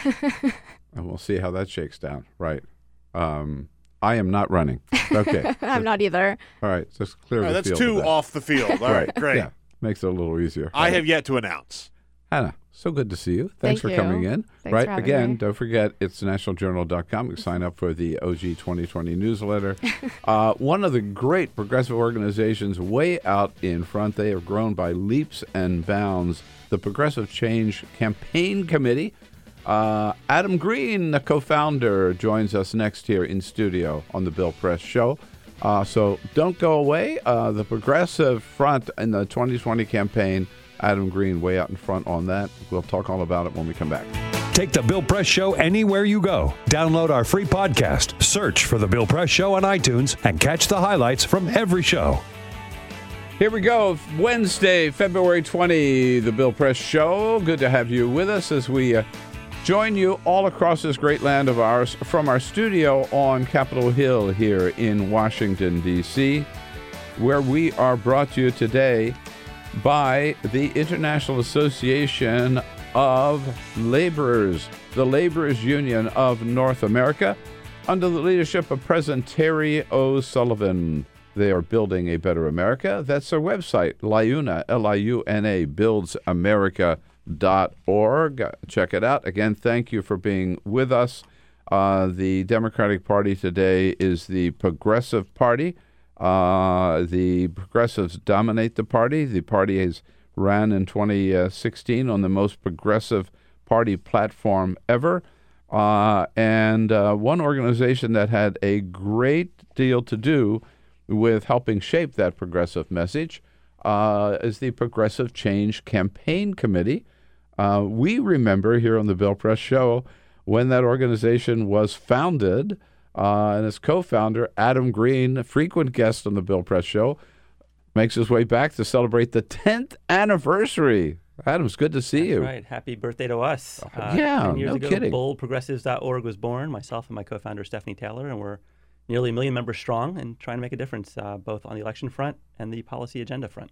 And you started out, from scratch, right? We did. We wanted more progressives to get the nuts and bolts support that they need to run competitive, competent campaigns and win. I think 2018 was a validation of years of work by us and others on that front. And we wanted to change what was perceived as mainstream, change the agenda, change the center of gravity in the party, and we're happy to be part of that effort. Which you have certainly done with a lot of help, of course, from our friends as well. Absolutely. So we got lots and lots to talk about here with Adam Green at boldprogressives.org, Progressive Change Campaign Committee, boldprogressives.org. But Adam, we've been at it now for about an hour and a half here in the snow. Churning up a lot of comments around the country. We always like to check in with our viewers and listeners. Peter? Yes, indeed. Lots and lots and lots of comments today about a number of different issues. Lots to talk about Bernie Sanders in our mentions today. John Davis says, go Bernie. Trump is destroying the moral compass of the American people. Also, he goes on to say that the way that he nailed Howard Schultz in his interview with CBS yesterday was pretty great. Pretty great. I agree with that. Yes, absolutely. We got a couple of comments about our conversation with Andrew Yang earlier in the program. Lots of people who either weren't aware of the issue of universal basic income or echoing how much they love that idea. Somebody even said, Sanders Yang 2020? Let's see. We talked also about CNN hiring Sarah Flores, who used to work for Jeff Sessions and has worked for many different terrible Republicans. Luna says, too bad CNN wasn't around when Nixon resigned. They could have hired him as their government ethics expert. Yikes. Also, I just want to give an update because yesterday we ran a poll. Will you vote for Bernie Sanders in 2020? The poll got a little bit closer than when we were talking yesterday, but it is closed, and it is 49% of you say no, you will not vote for Bernie Sanders. 39% of you say yes. 12% of you say you are still undecided. Make sure you're following us on Twitter at BP Show. All right. Interesting how that poll ended up. At one time, it was 59%. I remember saying they would not vote for Bernie. And what's interesting is this is a progressive audience around the country. So is it a bold progressive audience? It is a bold progressive audience. We are all in line with the Green New Deal. All right. You should know that. So as you pointed out, 2018 was sort of the affirmation of a lot of your work and a lot of the candidates that you supported. What did we learn in 2018? Well, we learned a couple things. One, the center of gravity has shifted in the Democratic Party and the general electorate in a bold economic general populist direction. I think there was a misnomer by some pundits in D.C. that it moderates won in some of these purple or red districts. Our sister organization, the Progressive Change Institute, actually did the only data analysis looking at every website, Facebook, Twitter, many debate performances of every winning House candidate, and put the data up at howdemsran2018.com. And basically 65% of incoming House winners campaigned on either some version of Medicare for all or expanding Social Security benefits. 80% campaigned against big pharma. 80% campaigned against corporate money in politics. So, this is, if people want to call that moderate, that's great. Yeah. If expanding Social Security and Medicare for all is moderate, fantastic. The floor has shifted. The floor has gone up. Even Conor Lamb, who won a 20-point Trump district last cycle, his ads were about jobs and unions, getting corporate money out of politics, and protecting Social Security and Medicare. And then when he ran again in November after winning a special election, he was for expanding Social Security. So, again, if he's a moderate, fantastic. So I think that's what we've learned, that the general election appetite is there for big, bold structural change and challenging the corporate and political establishment. And that impacts what people should be thinking about for 2020. To what extent would you give Bernie Sanders credit for that? Deserves a ton of credit for, putting so much oxygen in the room in 2016 for the center of gravity to change.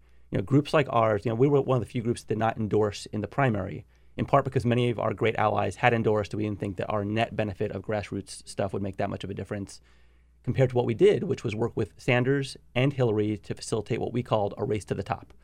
As he was clamoring for things like expanding Social Security, in his case, free tuition, we were organizing and lobbying the Clinton people to say yes on the inside to expand Social Security and debt-free college and other things. And it was a great, it would not have happened but for Bernie Sanders. So he is a historic figure. He is a lion. And we're thrilled that he and Elizabeth Warren will be a 1-2 punch in this primary process. We assume bringing the entire pack with them and continuing the shift in the center of gravity. Right. And so now we get to 2020, and Elizabeth Warren had no sooner said she was going to run than the PCCC said she's our candidate. Right. Did you move too soon before you know who's in and what everybody's agenda is going to be?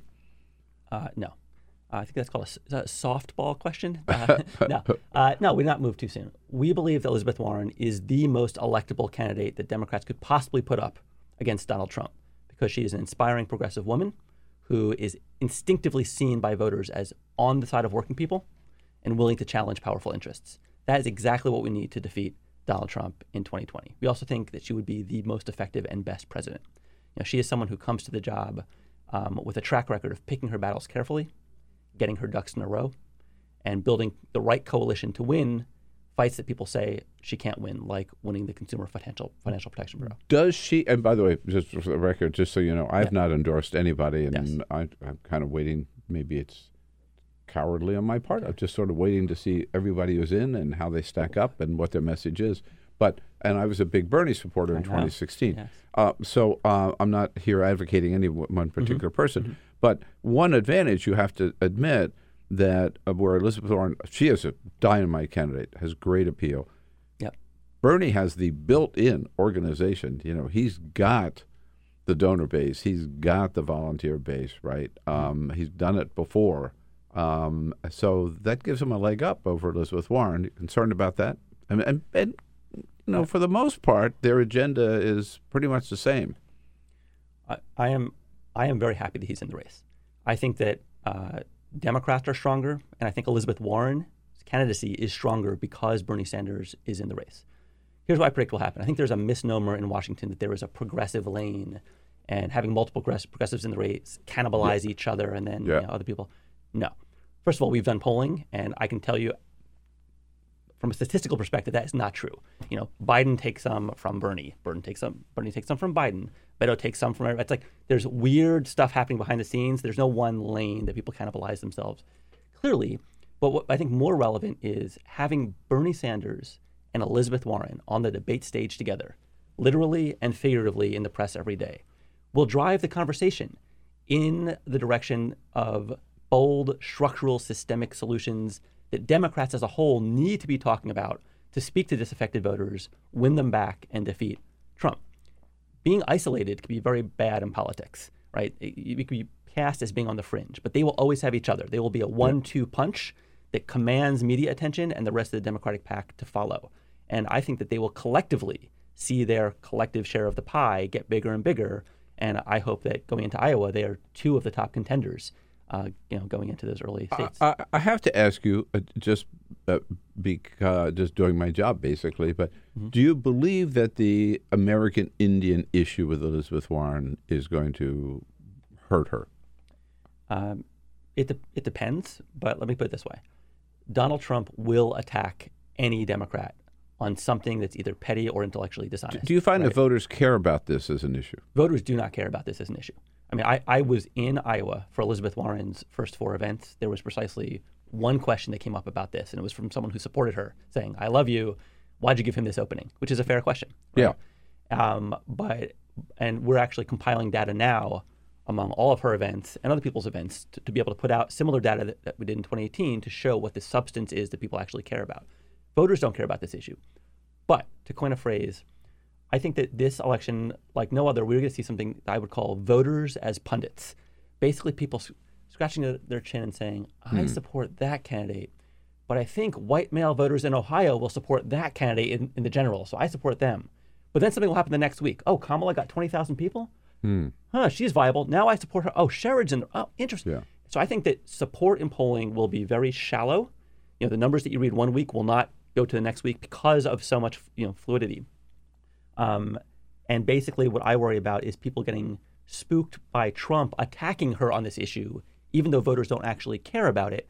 But what I think is that he will attack everybody on some issue. And frankly, if he's accusing other people of wanting to raise taxes or being a socialist, and the worst thing he's got against her is some 30-year-old form she filled out while she's talking about student debt, bring down medical costs, taxing the rich, I think he'll be speaking past voters, and she will actually have a field to beat him. At least every day, once a day, somebody writes a story about, the Democratic Party may be moving too far to the left and abandoning its base and making it easier for Donald Trump to get reelected. What's your take on those stories? Well, just by your tone of voice, I don't like those people. Those people seem like very weak-kneed people. Well, by my tone of voice indicates I don't like them either. I think it's BS. Yeah. But I'm amazed how this seems to be a meme, that media can't shake. Yeah. So a couple thoughts on that.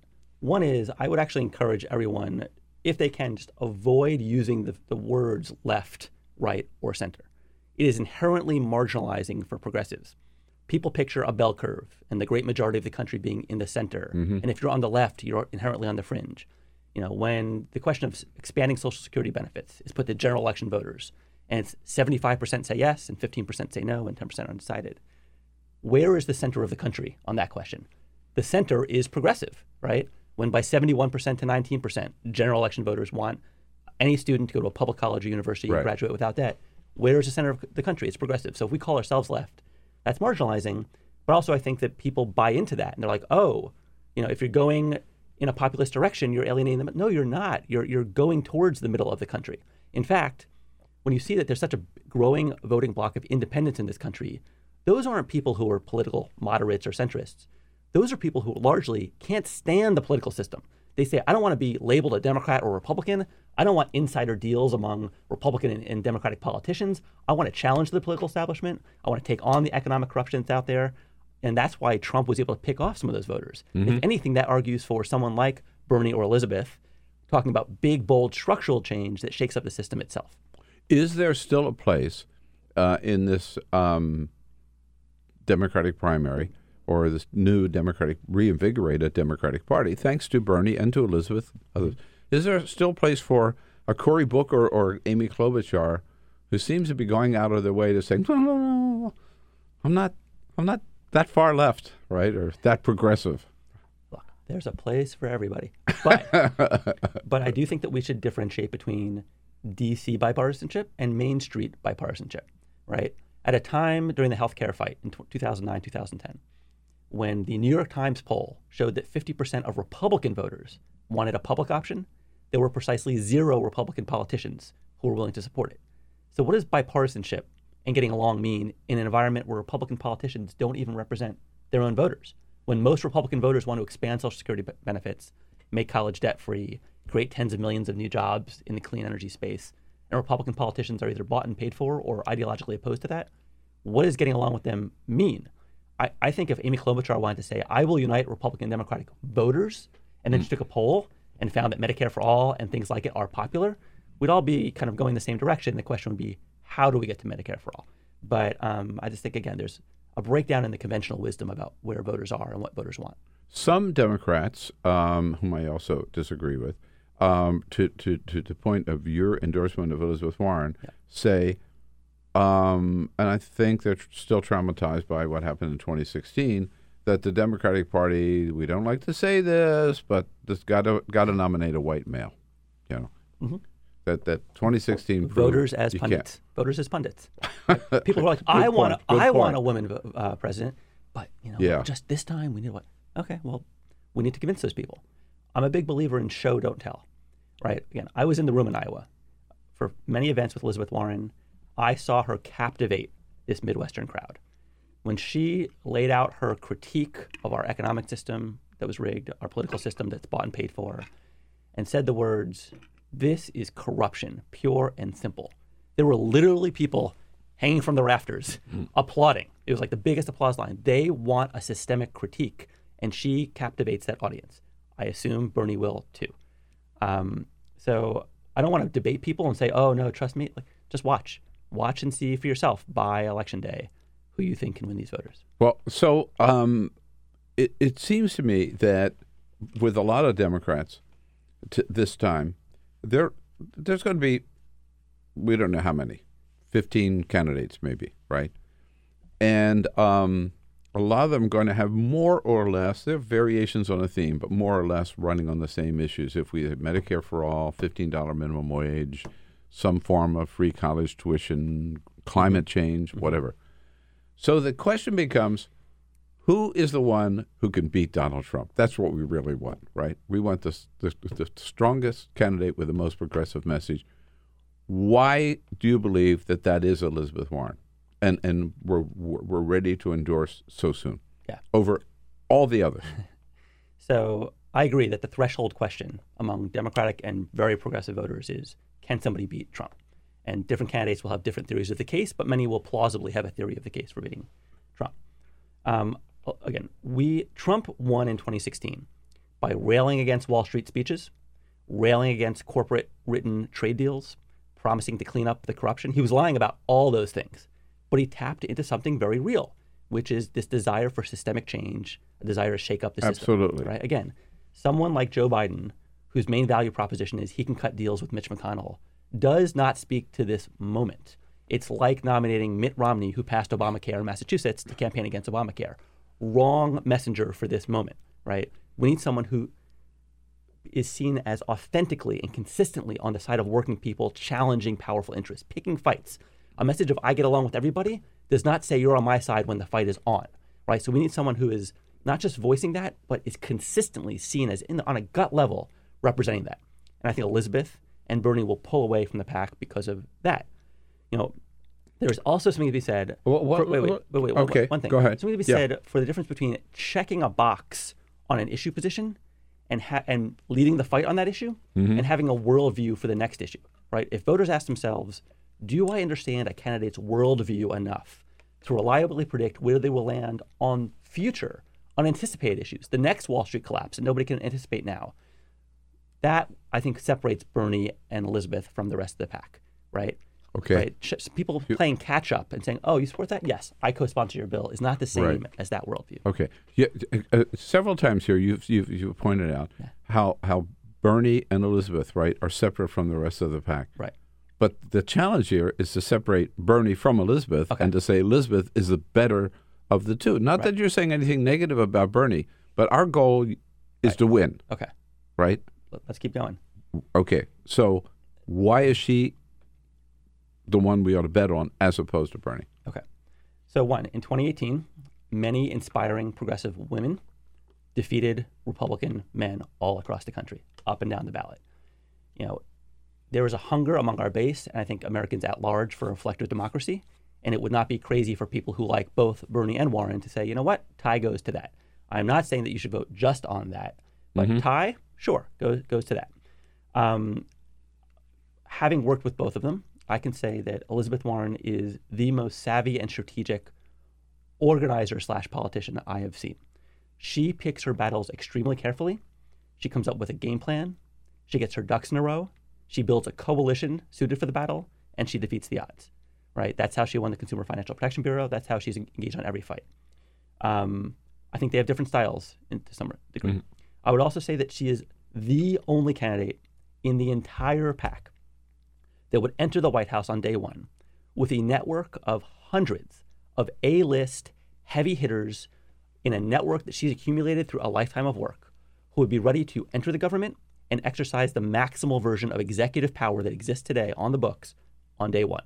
If the question was who to appoint in the judiciary, in the Department of Justice, that has powers to break up monopolies, she knows exactly who those people are from the states, people that she's worked with.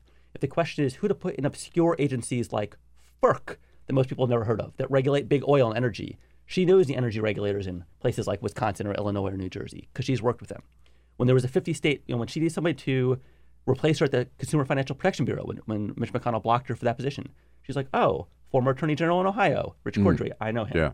When there was a 50-state bank settlement with the big banks, she coached Kamala Harris and Catherine Cortez Masto and Beau Biden behind the scenes to negotiate a better settlement. She has that network. The reason we got Rahm Emanuel as chief of staff with Barack Obama was he came with a very small network. He didn't have his own crew. So it's like, oh, who's the establishment insider from my home state? Rahm, who applied a 1994 mentality to a 2009 world, and his first instinct in the healthcare fight was let's suck up to big insurance and big pharma, right? Yeah. We can't have a repeat of that. So if it comes down to governing strategically and effectively and having a posse of people who can do it, that's Elizabeth Warren. About an hour ago here in studio was a young man by the name of Andrew Yang. Nice. He's a Democratic candidate for president. Yeah. If there's anybody who is more progressive than or has ideas maybe to the left of Elizabeth Warren, I hate to keep using the word left again, or Bernie Sanders, it's Andrew Yang.